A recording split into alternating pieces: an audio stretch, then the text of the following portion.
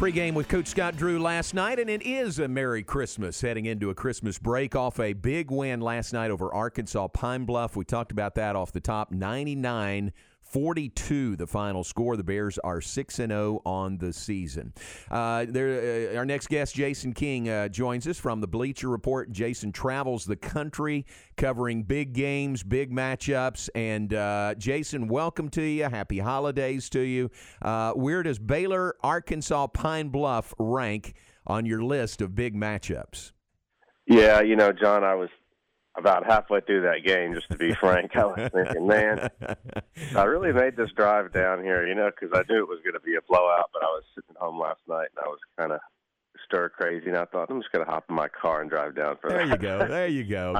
I'm sitting in traffic, and I'm like, man. So anyway, yeah, 52-12, you don't see a lead like that in any game at any level very often. But, hey, whatever they can do to get on the court and play and just get that game time feel, not even so much for the starters, but I love seeing guys like, Loveday and Jordan Turner and Cryer getting all those quality minutes, and that's where it's worth it. That's where it pays off in the long run. It's just getting those guys a good feel for being on the court. That's it. I mean, just getting some game time, getting the guys off the bench, to feel good about themselves, get another win.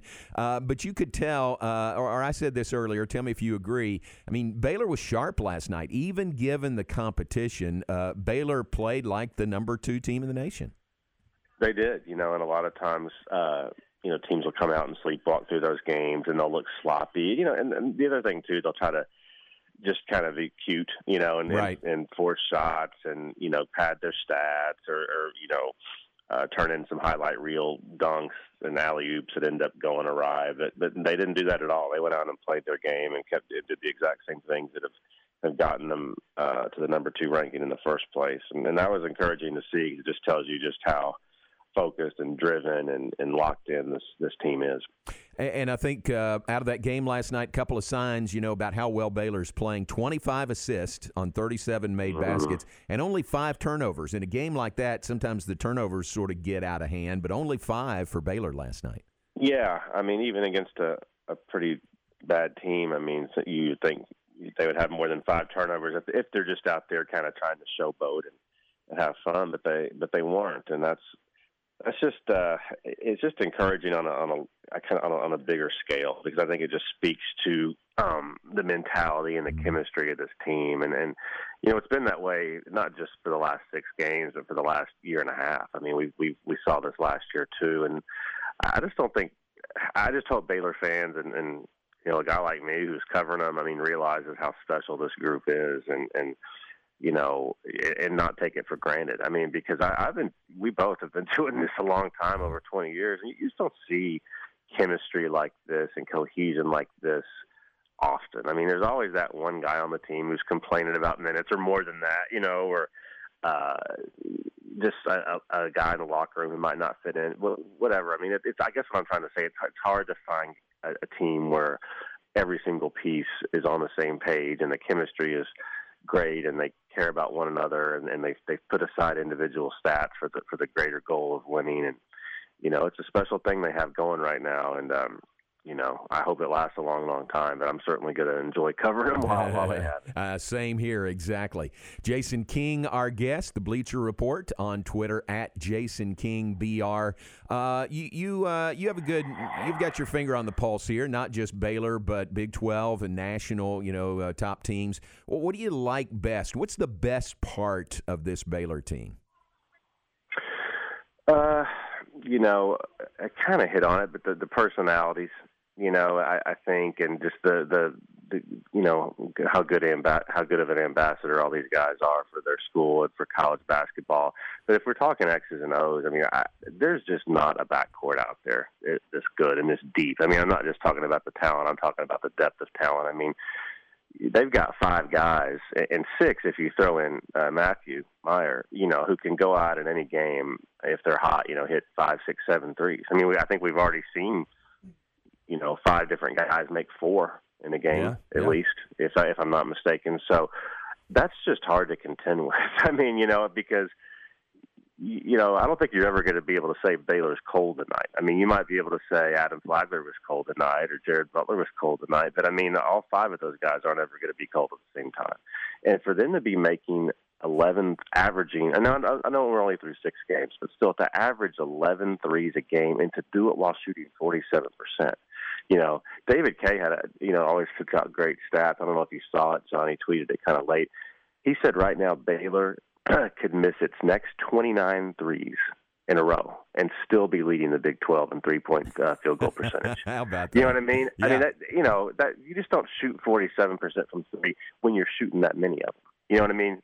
I mean, that's what's crazy. I mean, wow. They're averaging 11 threes a game, and that's just a crazy stat. So that's what I like the most about this team is the backcourt. And I was really concerned, about losing Freddie Gillespie, who was such a huge piece of that team off the court and on it. And I really was excited about Jonathan, but I thought, hey, guys like that, especially big men, it takes them a while, maybe 2 or 3 months, maybe a full year to really kind of get in there and get the feel for things and feel comfortable and confident. He's playing at a high level already, and I don't even really count his first year at UNLV because he didn't see the court much. I kind of feel like this is his first real true season of college basketball. So for him to be playing this well this early, to me, is so encouraging because I look at him and think, man, he's good now, but he isn't anywhere close to his ceiling. And right. If he's this good without even being near his ceiling, and man, we're in store for some good stuff. And everyone talks about his energy, and that's kind of like the story. Oh, he's an energy guy, but man, he's good. Like let's not discount that. I mean, he's productive. He's impacting the game. He's rebounding and doing everything. So he's got to get a lot better. But for him to be making this big of an impact this quickly is really encouraging.